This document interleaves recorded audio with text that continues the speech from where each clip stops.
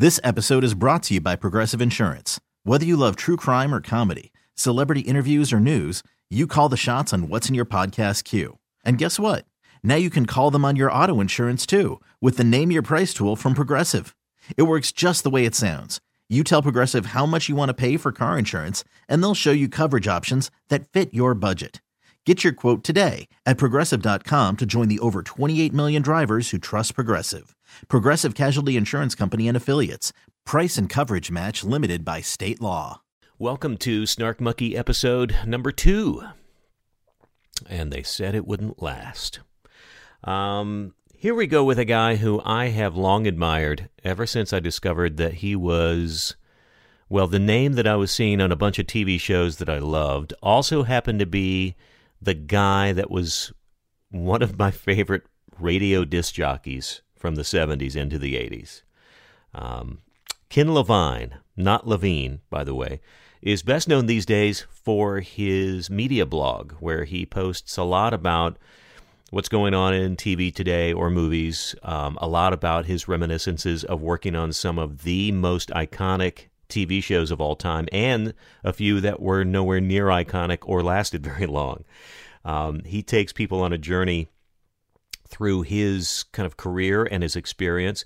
Plus, the guy has had such an interesting path to where he is today, and to have gone through so many different, distinctly different forms of entertainment, from radio disc jockey to TV writer and TV director, award-winning, by the way, and work on, like I say, some of the most iconic TV shows, at least two of them, MASH and Cheers, two of the most revered half hours ever. And then to just completely take a left turn and decide he wanted to go into baseball announcing and start from scratch, essentially. Teach himself how to do it. It's pretty inspiring stuff, but he's also wickedly funny, very open and honest. I think you'll find him fascinating and also really funny. And he's doing stuff today besides the blog. He's continuing to direct. He's also got a play that's now happening at the Falcon Theater in Toluca Lake. If you happen to be anywhere near that area, it's called A or B. And it's supposed to be very funny and very cool. And if you're in the area, anywhere in Southern California, check it out at the Falcon Theater. And enjoy Mr. Ken Levine, who brings the snark, but not so much the monkey. That's okay.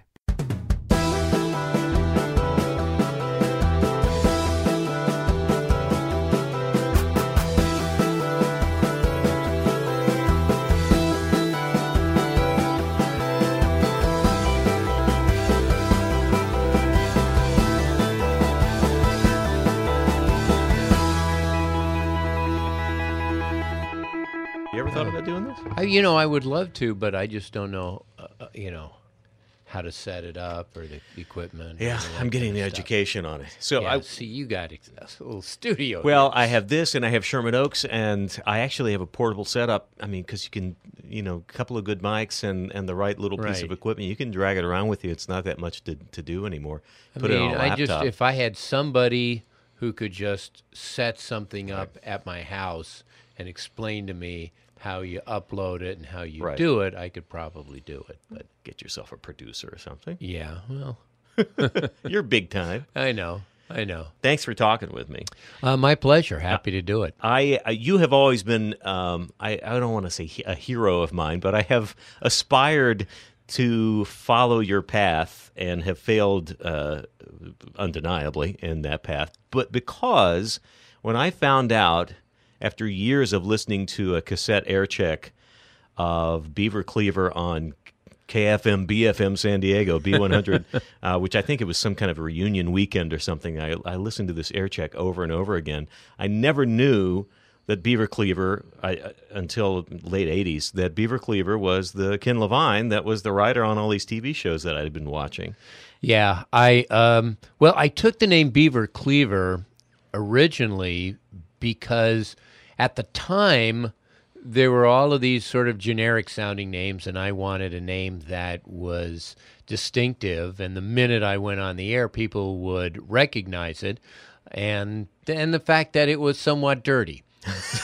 which is the other reason why I took the name. One of the first breaks I remember you saying was, here's a beaver shot between your speakers or something like that. And so you were always doing the double entendres. Yeah, exactly. I mean, my first night on any radio station would be the grand opening of the Beaver.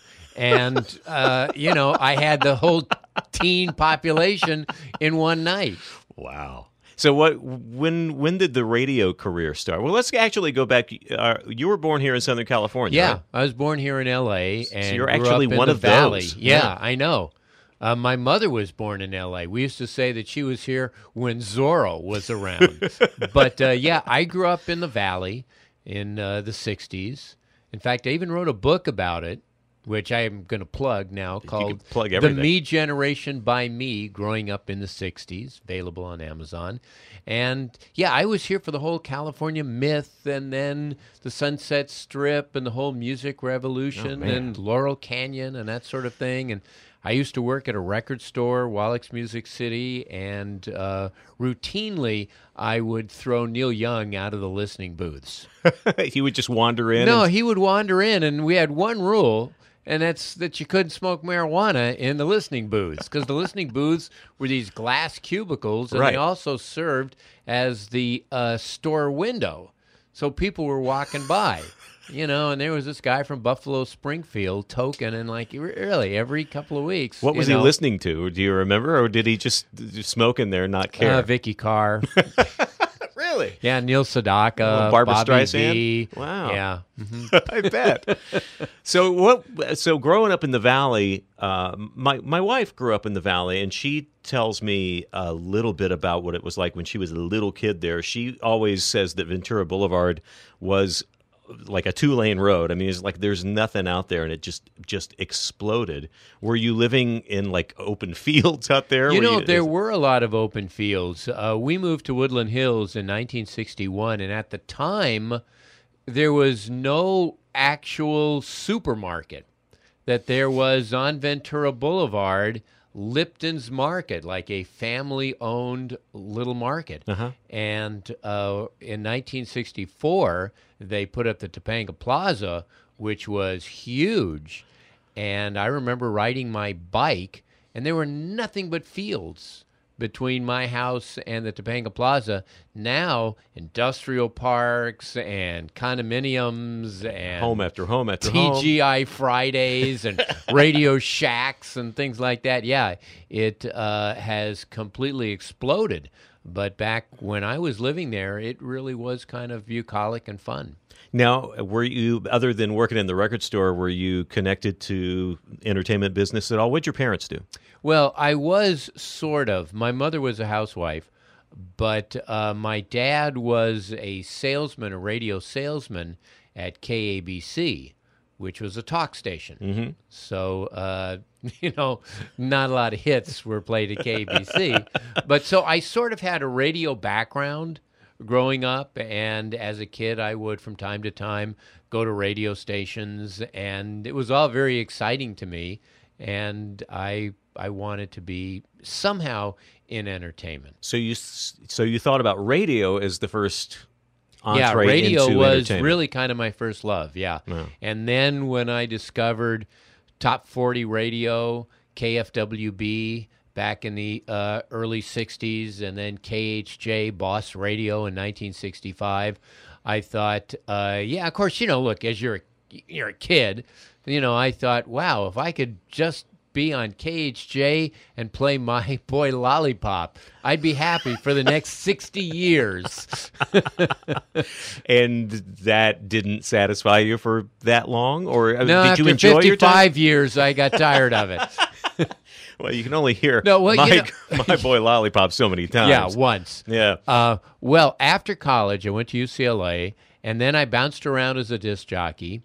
And basically, I kind of got tired of being fired because I didn't have the classic disc jockey voice, and I was also a wise ass on the air. I was kind of Howard Stern before it was fashionable.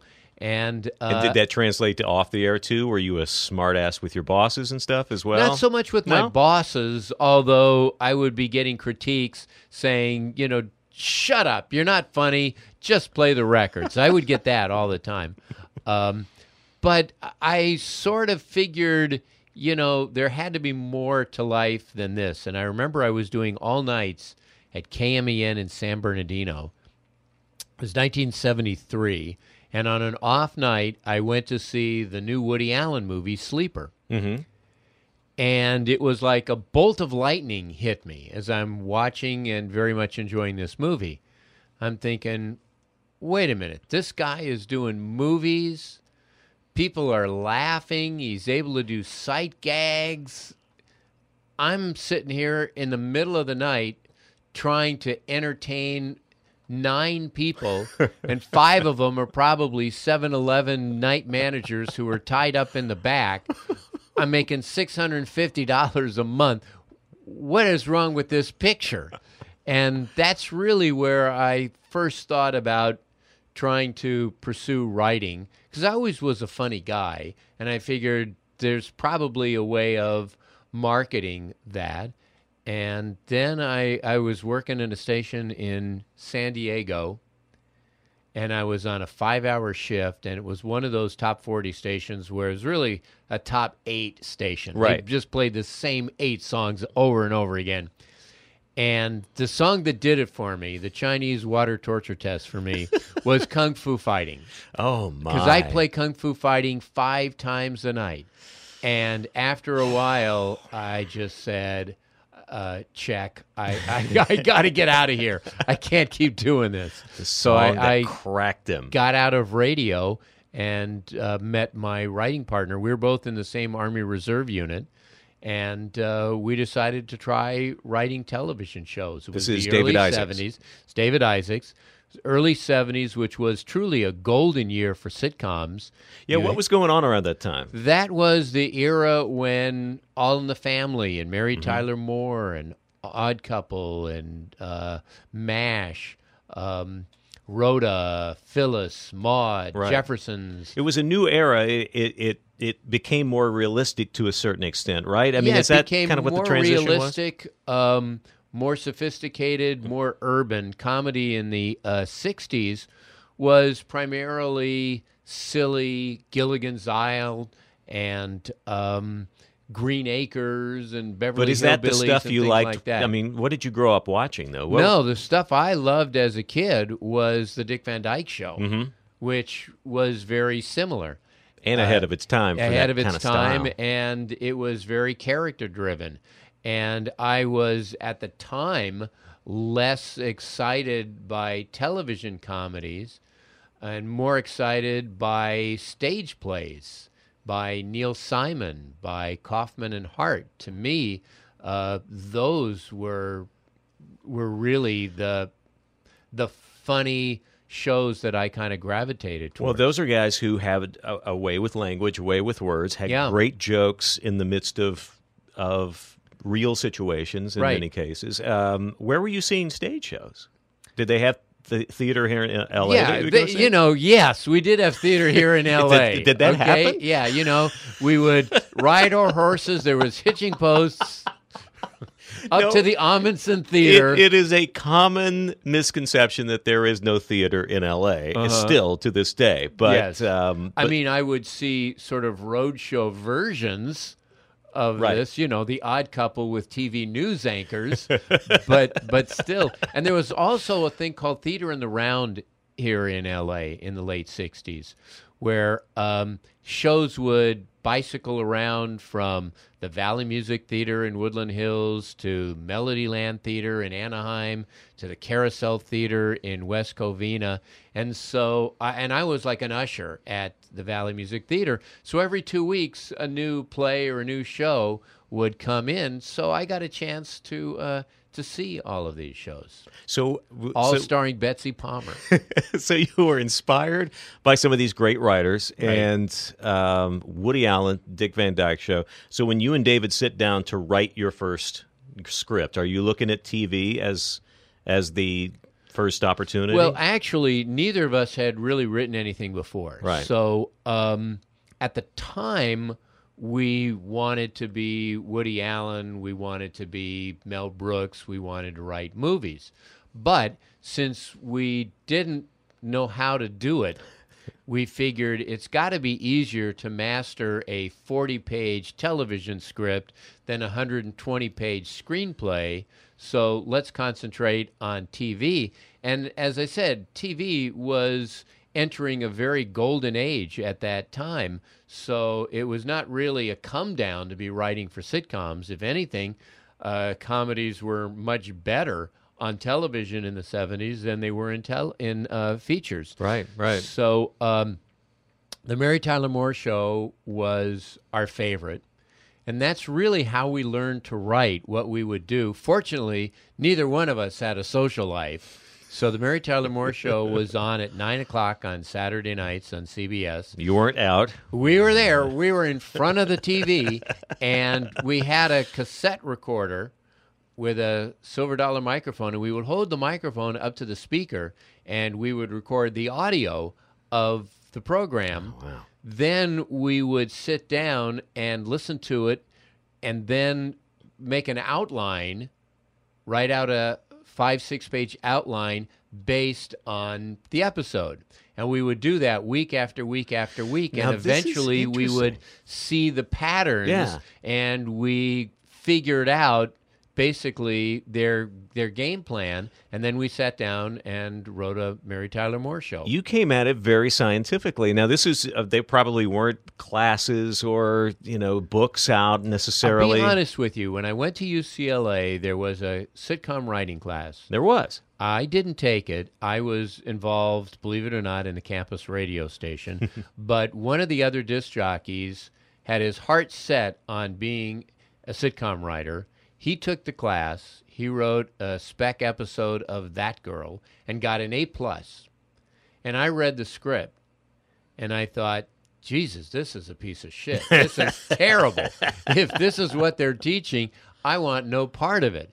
Now you flash forward, and I become a sitcom writer, and he becomes an accountant at Paramount, where I worked. So I had to bump into him awkwardly every week for 20 years. Right. But so no, I had not taken a class, but that's really the way I kind of learned things. When I was really into radio and radio programming, I would listen to KHJ and just study KHJ. Mm-hmm. And years later, I became friends with the program director, Ron Jacobs. And in one of our first meetings, I started asking him a lot of detailed questions about why they moved this feature here, or why they did that, and that sort of thing. And he said, "Who do you know? How did you find out about all that stuff?"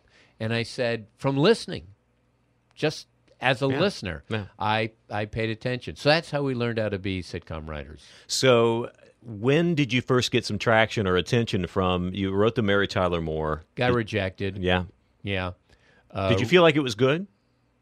Or do you look back at it now and think we had that? No, it showed promise. Mm-hmm.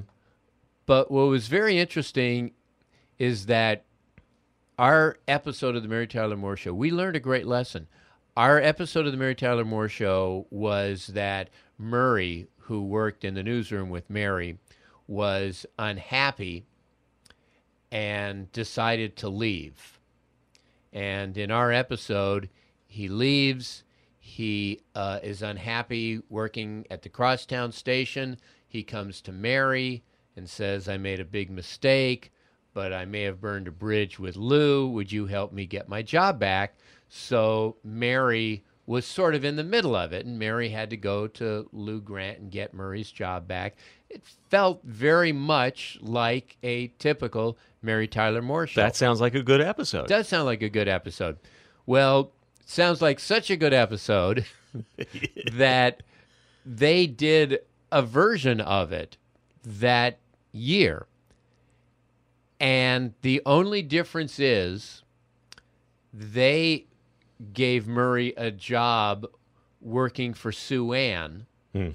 So you had a chance to see Murray and Sue Ann and how she treated him like a lap dog. And it was a very funny scene. And what we had was Murray coming to Mary and just telling us off stage about what his life was like at the other station. And we learned the lesson like, yeah, it's important. See it. If you can possibly see it, that's better. So we learned a good lesson from that. But the story editors of the Jeffersons read our Mary Tyler Moore Show, and they really liked it and invited us to pitch stories for the Jeffersons. And they bought one of our stories. That was our first sale. That's your first credit. Was the Jeffersons. Yeah, who better than a couple of Jews to write a black show set in New York, the Jeffersons. But it's interesting that you got your first job and your first credit on a major network television show after one spec. And you did. Well, actually, no, it was 2 specs. Okay. Well, our very first spec was a pilot that we wrote that would have cost $200 million in 1973 to make. It was ridiculous. We had no idea what we were doing. Then we wrote the Mary Tyler Moore Show. That got rejected. We wrote Rhoda. That got rejected. We were about to write a Happy Days. What we decided to do was carve out 2 years and say we are just going to write spec after spec after spec and figure that within 2 years' time, somebody is going to appreciate and recognize that we have talent. And we were very lucky that it came relatively early. Within that 2-year plan? Yeah. 6 months within that plan. That's actually something I've been wanting to talk about on this podcast, though, is especially with anybody who works in any form of media or entertainment, that there's this combination of there's a little bit of luck, and there's almost always like a champion in there somewhere who kind of believes in you and gives you a chance. But there's usually this element of really hard work that leads up to those things happening. And the fact that you even said it might take 2 years, which I don't know that a lot of people have that kind of patience to do anything these days. But to say, we'll give ourselves 2 years and then just crank them out and crank them out and crank them out, there is this effort you have to make to get better and realize how much you suck when you first start. That's and true. Have that self-recognition in order to just get better and better and better. That's very true. And I know a lot of people who write one script and shop it around for a few years. And I've always maintained that if you write a second script, it's going to be better than your first, and your third script is going to be better than your second, et cetera, et cetera. So my advice that I always give to young writers is just keep writing. You finish one script, begin another script. You never know. And I'll give you an example of that. My daughter, Annie, is now a sitcom writer, and she and her partner started out and were cranking out spec scripts. They wrote a Community, they wrote a Modern Family, and the marketplace today requests that young writers have pilots, have original material. Yeah, that's so a change. So they cranked out a couple of pilots, and the word from everybody is you have to be edgy. We need new voices. We need people that have a different worldview. And it's like, how is everybody supposed to be edgy? And if you are edgy, so what if you're writing 2.5 Men? So they're writing all of these specs with varying degrees of success. And then they decide, God love them, we should probably write a multi-camera show, which is one of those shows filmed in front of a live audience, just so that we have one. And they decided to write an episode of Mike and Molly. I'm not a big fan of Mike and Molly. Yeah. Well. I couldn't offer them much help. The only thing I told them about writing a Mike and Molly is just load it up with jokes. When you finish the draft, go back and put in 20 more jokes. And when you're done with that, then start putting jokes in. I mean, just fill that wall-to-wall sucker with jokes. Right. So they did. And it was very funny. It's the most traditional script you can possibly imagine. That script got them attention all over town. Wow. All over town. Not the edgy voice. Not the edgy voice. Not the new thing. You know what? It turns out, hey, here's what's edgy: someone who can actually write a joke, someone who can actually write a script that's funny. And they've been working ever since. Wow. All right. So let's go back to we're never going to get through any of the rest of your career if we don't move on here, but let's get to the MASH years, because obviously you guys established yourself. You're starting to get work. You have a few other credits in there. Right. How long were you on staff at MASH? We were on staff 2 years. We were head writers for a year and a half, and we wrote for the show for 2 other years. All right. So a 4-year association with MASH. Now, who else is in the mix? Is this a traditional writer's room? People go in, you're breaking story, you're pitching jokes? You know, at the time, it was a much smaller room. We had an executive producer, Burt Metcalf, who wasn't a writer per se. It was me and David and maybe 1 or 2 other people. Really? Yeah, it was extremely small. That one year, the 7th season, David and I pretty much wrote the entire year. We wrote 9 scripts ourselves. We rewrote everyone else pretty heavily, except for Alan Alda when he had his scripts. And even then, we tweaked his scripts. His scripts a little sound like Elmer Fudd. Tweaks the script.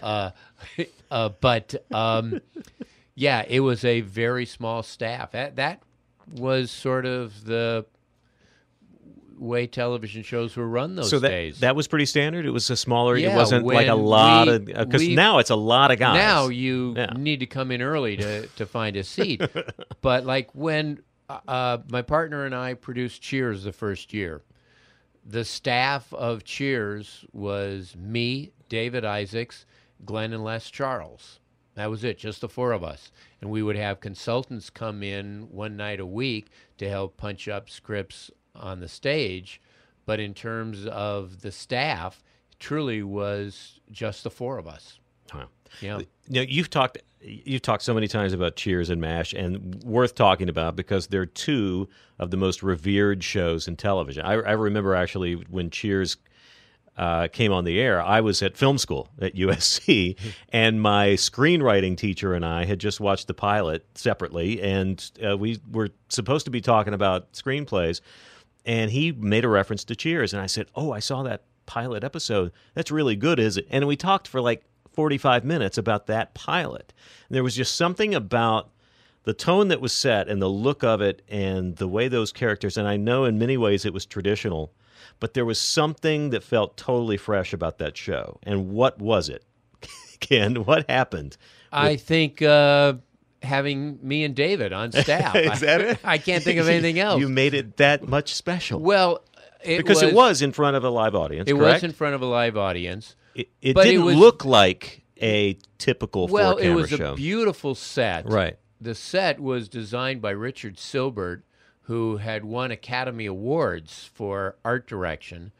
And it was modeled after, of course, the Bull and Finch Bar in Boston. But it was, I really think, the first romantic comedy sitcom. The Sam and Diane element, having that whole, it was really sort of a Hepburn, Tracy, Pat, and Mike type of thing. At the core of the show, I think, is really what separated it. And look, the planets lined up. If Ted Danson isn't available or Shelley Long isn't available, then it might have been 13 weeks and out. It was the perfect storm of that perfect combination. Yeah. I mean, it had a fresh look to it. You're right. That set was kind of amazing. It did feel like a place that you knew or that you wanted to be, and that was the whole kind It was of premise. very inviting. Yeah. We had the best writers in television in Glenn and Les Charles, the best director in television in James Burrows. We had a great cast. We had a great premise. We were also on a network that NBC at the time was dead last, but it was very fortuitous for us that the president of NBC had been the president of MTM, Grant Tinker, who had worked with the Charles brothers and was a big fan of that type of comedy. And despite the fact that our ratings were absolutely terrible, he still believed in the show and still saved it and kept it on the air. Other networks might have yanked it after 6-7 weeks, saying, yeah, well, it's a noble experiment. It just didn't work. Goodbye. Wow. Yeah. We have Green Acres. The new Green Acres. The new Green Acres.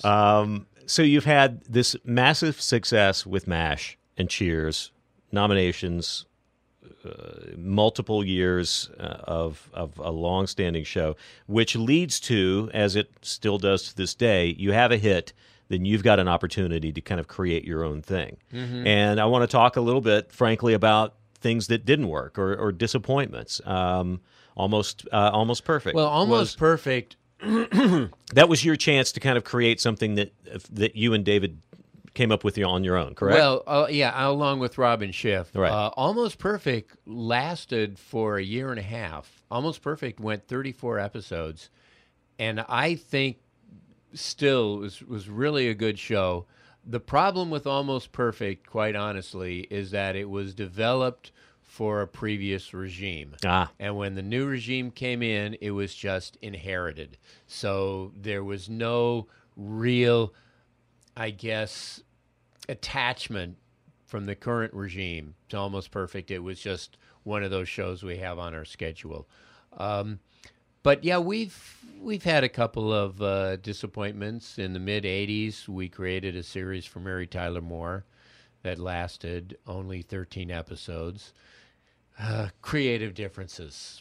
Yeah, let's just say creative differences.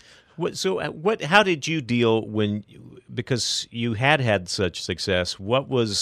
Did you find yourself having a coping mechanism, or what did you take from it every time you kind of hit one of those things where it's like, well, we did everything we could, we thought we were doing the best job we could, it just didn't work? Can you move on? Does it bother you? Does it stay with you? Do you look back at that stuff? Well, yeah, it certainly stings and leaves some scars, but I sort of believe that you make your own momentum, and you have to keep moving forward. And there's a great line, Barry Diller, who is a huge media mogul, former president of Paramount and ABC, and he has a great expression. He says, whenever some project of his is canceled or is rejected or blows up, and it happens to all of us, he says one word: next.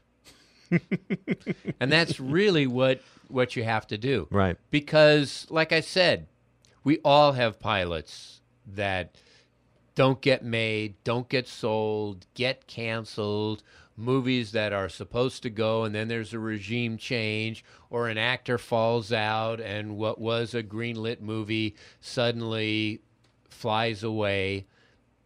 It happens to all of us. So you just kind of have to weather the storm. At the end of the Mary Tyler Moore situation, for me, I thought, you know what? A long-standing dream I had from the time I was 8 years old was to be a baseball announcer. First time I heard Vin Scully. Yeah. And I'm now in my mid-30s, and I thought to myself, if I don't pursue it now, I never will. So I went to the upper deck of Dodger Stadium. This is a midstream change in life where you go. Yes and no. Well, it is, but I was continuing to write. We went back and wrote for Cheers, that sort of thing. So It's not like I quit my day job and moved to New Zealand to raise sheep. No. Okay. But yeah, it was a big totally change. Different path. Though. Yes, a totally different path to have an Emmy-winning television writer-producer sitting in the upper deck with all of the drunks just learning how to do baseball play-by-play. So this was, again, you basically taking the thing that you had this real interest in doing, believing that you had a talent for, and going actually up to the game and being your own internal announcer. Yep. And just calling the game up there by yourself. Yep. Like exactly. you're an insane person. I was even more than that, because it was the upper deck, which was unreserved general admission seats. Because I figure if somebody pays $25 for a seat at a ball game, he doesn't want some idiot sitting next to him calling the game. But in the general admission section, you just get up and move and sit somewhere else. Right. And I wanted the broadcast to sound really good. I wanted to be able to send them out and get a job. So I would take up 2 seats. I had my tape recorder. I had a mixer. I had a headset microphone. And I had a crowd mic that I draped over the railing. Wow. So that I had a nice mix. The crowd, it sounded like $1 million. I mean, the only thing that didn't sound great was me. But I would do that night after night after night and tried to get a job as a minor league baseball announcer. I never thought I would get a job in the majors, but I wanted the experience. It was less about if I don't become the voice of the Dodgers, then I'm a failure, and more about what's it like to spend a bucolic summer getting up in the morning and your only responsibility was to go to a baseball park and announce a baseball game on the radio. So that's what I did, and I said to my wife, you pick out, I gave her the list of all of the minor league cities. There's like 115. And I said, you pick out only the places that you wouldn't mind spending a summer, and those are the only places that I will send my tape. And she selected 20. I thought, oh, gee, I thought she's going to select 65. But okay. So I sent out 20 tapes and was very lucky. I got 3 offers out of the 20. Vero Beach, Florida. Right. Bend, Oregon. Oh, nice. The Northwest League. And Syracuse, New York. And Syracuse was a AAA franchise. They were the Toronto Blue Jays AAA franchise. And I took that, and I did a year of Syracuse, and then moved over and did 2 years of Tidewater, which was the Mets AAA affiliate. Okay. And that was in Virginia Beach. So that was a much easier sell. I could say San Diego with humidity. That was much easier. And then there was an opening for the Baltimore Orioles, and I sent in my tape. And they called and wanted to fly me to Baltimore for an interview. And John Miller, who would be my partner, was very impressed with the tape. And I got the job. I beat out like 94 people to become the voice of the Baltimore Orioles in 1991. And I was blown away. Yeah. And this is after how many years of doing minor leagues? 3. Yeah. That's 3. that's incredible. Yeah. And were you still? But that's still 450 minor league games. You did get a lot of practice. Yeah, and people say, "Oh, well, you got the job because you're a TV writer," and I'm saying, I spent 3 years all night bus rides and games. It was 32 degrees in Syracuse, and there's 9 people in the stands. You think I did that to sharpen my comedic skills? You put in 450 games, and prior to that, I probably did another 100 to 150 practice games. So by the time I got into the major leagues, I had done 600 baseball games. Wow. So you had it down at that point. And plus you've always been passionate about baseball. Oh, right? absolutely. Yeah. So it was. So were you balancing writing during this time the whole was. time, Mm-hmm. and still getting scripts done and back and forth with your partner? And even when I was in the majors with the Mariners and the Orioles and the Padres, their teams always sucked. So the beginning of October, I'm back in L.A. I didn't have to worry about World Series or playoffs or any of that kind of stuff. You were done I early. was just with these dog teams, 99 losses and 95 losses. You learn how to be entertaining, and you learn how to fill time when you're with those teams. It's the old story. Anybody could sound great calling a first-place team, but how do you sound calling a last-place team? A really lousy Yeah. one. When you're calling a first-place team, if you're calling the Baltimore Orioles this year when they're leading the division by 7 games It's great. Crowds are coming out. The broadcasters are always delivering good news. There's a key hit, and there's another strikeout, and there's a walk-off home run. You sound like $1 million. Mm-hmm. But when you're calling the 1991 Baltimore Orioles that lost 95 games, most in horrific fashion, Right. it was a little different. Our starting pitching staff was terrible, and I was doing like the middle innings, and I'd come on, and we'd be down 6-0 every night.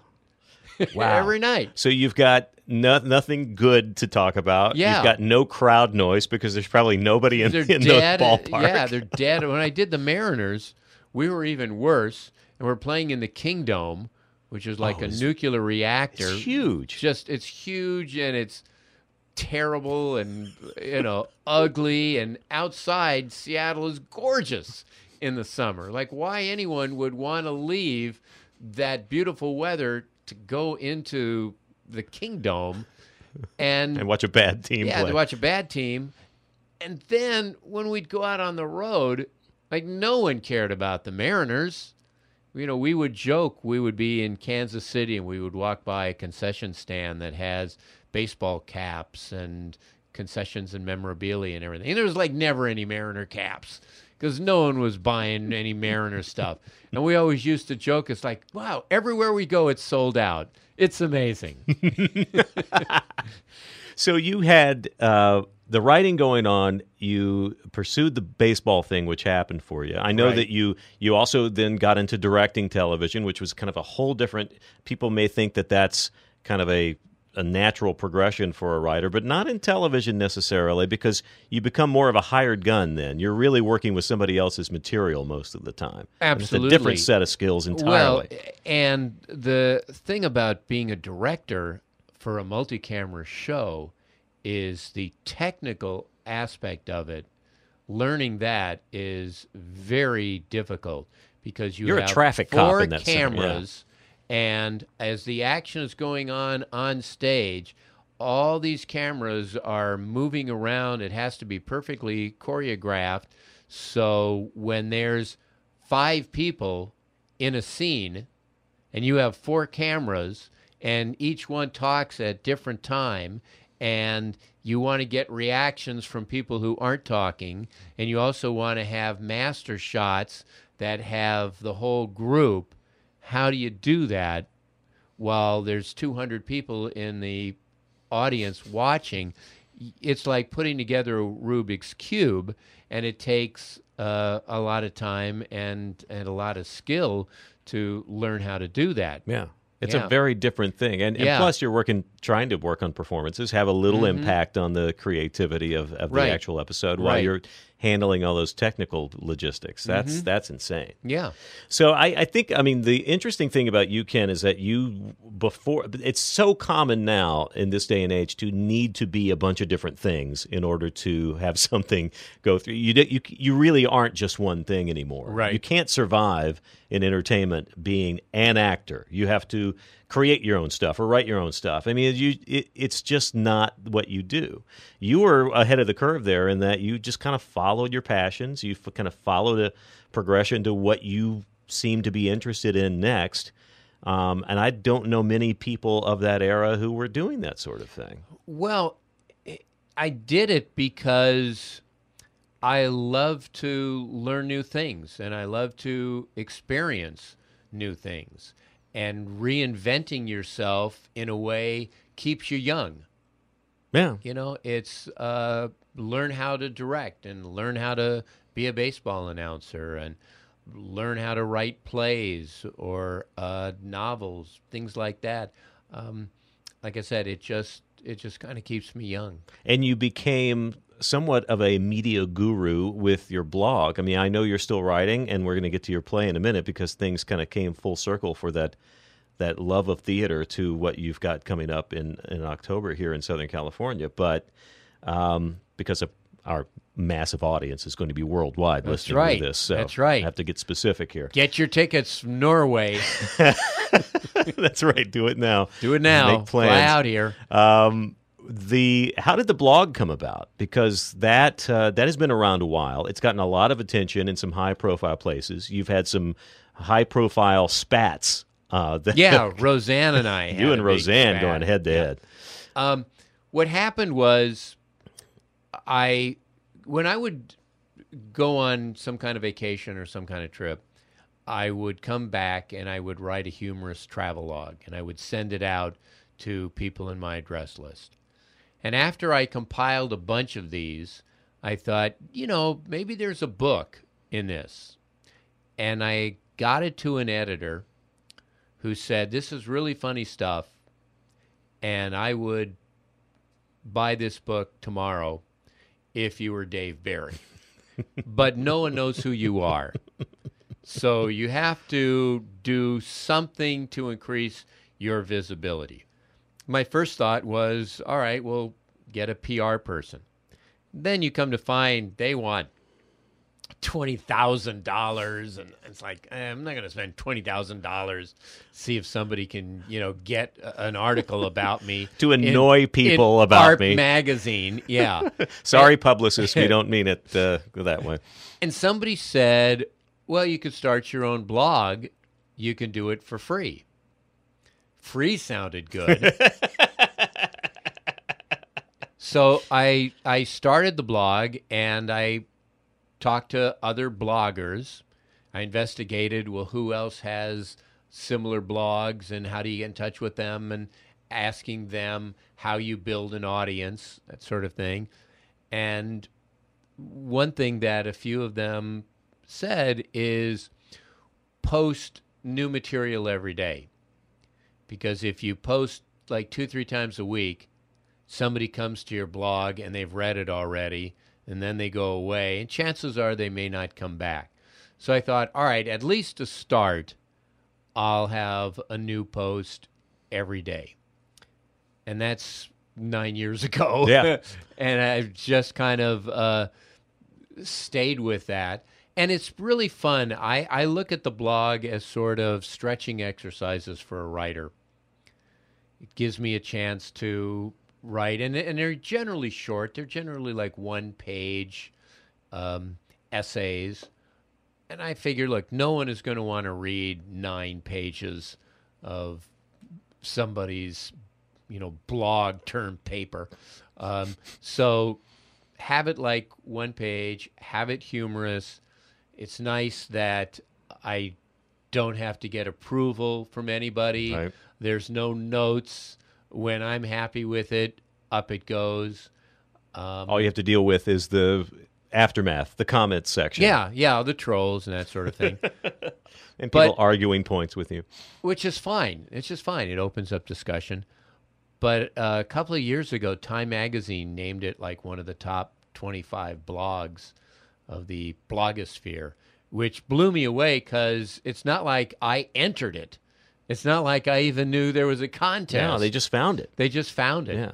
And I do now have a pretty large readership. Well, and a lot of it too, I think I'm fascinated by it because it really does, you like you say, in a usually a very concise way, you talk about, your own experiences plus your take on it as it relates to now. It's obvious you're still a fan of TV. Mm-hmm. You still watch a lot of TV. I do. And, typically somebody who has had the kind of career you've had can, disparage what's going on right now. It's nice to relate what has been successful in the past and how you relate it to what's going on now. And in many ways, you're giving how-to advice to young up-and-comers, and you really crystallize a lot of those thoughts. Plus, some of the stories are just great. They're just some of the old war stories. But no, I do believe in paying it forward. And I've been very lucky. I was able to break in at the time. I had some incredible mentors, guys like Larry Gelbart and James L. Brooks and the Charles brothers and Jerry Belson, people like that. Very fortunate. And so if I can offer some suggestions and help and encourage other young writers, I'm happy to do it. It's my pleasure. Yeah, remind people where it is so they can go check it out. It's kenlevine.blogspot.com, or you could just go to Google and type in Ken Levine blog, and it'll take you to it. And then you bookmark it and read it every single day. Go back through the archives. It's pretty great. 9 years. Binge. When are you going to write that great piece on working with me on the Dharma and Greg episode from... Well, you played a cop in a Dharma and Greg. I believe I was cop number 2, if I'm not... Or number 3, perhaps. I think that, well, they've retired your number. They retired your cop number, whatever it was. They put it up on the wall there. Yeah, that was a Dharma and Greg episode that I directed. And you were in, actually, one of the toughest scenes to camera block that I ever had, because there were a lot of people in it. Yeah, it was and a police it was a station, small set. Yeah. It was a small set. So if one person just leans a little bit, it blocks 4 other people. So that was a difficult thing, and you did it. You got it. My favorite thing about that is that I really wasn't supposed to be there. I had been talking about it on the radio. I'd been saying, somebody give me a part in a TV show. And the wife of one of the producers was listening to my radio station at the time, Star, and was the in, and they got me in. So I was just going to be a background cop. But then when you discovered I was there, and we had never met, right? But you knew me. But I knew you from the radio too. You're a radio fan. I was a fan of you on the radio. So whatever happened to you? I turned a star and you're gone. I'm wondering that myself. Yeah. What you did, this is how sweet you were, but it was an awkward situation. You actually gave me a more high-profile role and put me in a different spot, but one of the day players, I think, got kind of shoved to the background, and they were like, "Oh, but I was going to be on camera," and I ended up in like 2 scenes in that thing. No dialogue, but I was amazing. Okay, are you still getting recognized from that episode? It comes up once in a while. All right. All right. Well, especially since I found the YouTube clip and I post it like every 6 months. Oh, cool. Oh, it's on YouTube. Great. All right, quick questions and I'll let you go. Ken Levine. Favorite MASH episode all time? That I wrote? Yes. That I wrote is, along with David, Point of View, which was the episode that was seen through the eyes of the patient. Yes. That was my amazing. Thank you. I just got chills thinking about that. Favorite Cheers episode you ever wrote? You know, it's not one that won us any awards, but I really love it, and it's called To All the Girls We've Loved Before, and it was Frasier's bachelor party. And it really came out well, and what I love most about that show is we went to the Charles Brothers, and we said, you know, usually you outline a show. You work out the story beats, and you really have A, B, C, D all in line because you only have so much time. You can't just go wandering off. But we said, you know, it would be fun to just do a show with no outline, just have a lot of bar talk and just see where it goes and see if we can come around and ultimately have a story. I said, you know, our story will be that it's Frasier's bachelor party, but he has second doubts. And by the end of the bachelor party, he will have decided, yeah, he does want to go through with the marriage. That's the entire story. And the rest of it is the guys talking about things, you know, just talking about losing their virginity or whatever. And so they said, yeah, okay, that sounds fun. We trust you. And we really had a good time writing that episode. So that's my favorite Cheers episode. We've won award for other ones, but that's my favorite one. I know you didn't write a lot of Frasier episodes, but there was... We wrote 7. Yeah. There was one, it was a Frasier Lilith episode. It was kind of a high-profile one, I guess maybe because... We wrote several Lilith episodes. Yeah. We also wrote the one where Sam Malone comes back. Right. My favorite was a Lilith episode. It's called Room Service. Yes. And that's the one where Lilith, spoiler alert, Lilith sleeps with Niles. Right. In the hotel room. I remember that one specifically for the food in the bathroom jokes. Thank you. That Hilarious. was my joke. Thank you. I still remember those to this day. I loved that episode, and I made a point of seeing who wrote it. And when I saw your names, I was like, well, There you go. Yeah, that's our favorite Frasier episode. Love that. Thank you. And let's talk. You're still working creatively. You're still doing a lot of things. Tell us a little bit about what you got going on now, as well as the play, because this goes back to, you said you were inspired by Kaufman and Neil Simon and these guys, and here you are. Have you written other plays before? Yes, I've written one other play that has had some staged readings with Ed Asner, Ryan O'Neal, Kurtwood Smith, Joanna Gleason, Wendy Malick, a lot of really cool people, Jason Alexander. I also co-wrote a musical that got produced at Goodspeed Theater in Connecticut in 2006 that was directed by Richard Malpe, who won a Tony for Ain't Misbehavin'. But my new play, which is called A or B, is a 2-character romantic comedy, and it is going to be performed this fall at the Falcon Theater in Burbank. The Falcon Theater is owned by Gary Marshall. It's beautiful, 130-seat theater, full equity production. Gorgeous and place. that will be from October 15th to November 16th. That's exciting. And I'm very excited about that, yeah. Anything else we need to know about Ken Levine? Well, let's see. My daughter, Annie, is on staff of a show called Instant Mom, which is starring Tia Mowry, and it's on Nick at Night. And she writes with a partner, Jonathan Emerson, and I'm going to direct their next episode next week. That's cool. Yeah, isn't that cool? That's great. Yeah, I'll get to throw my daughter off the stage.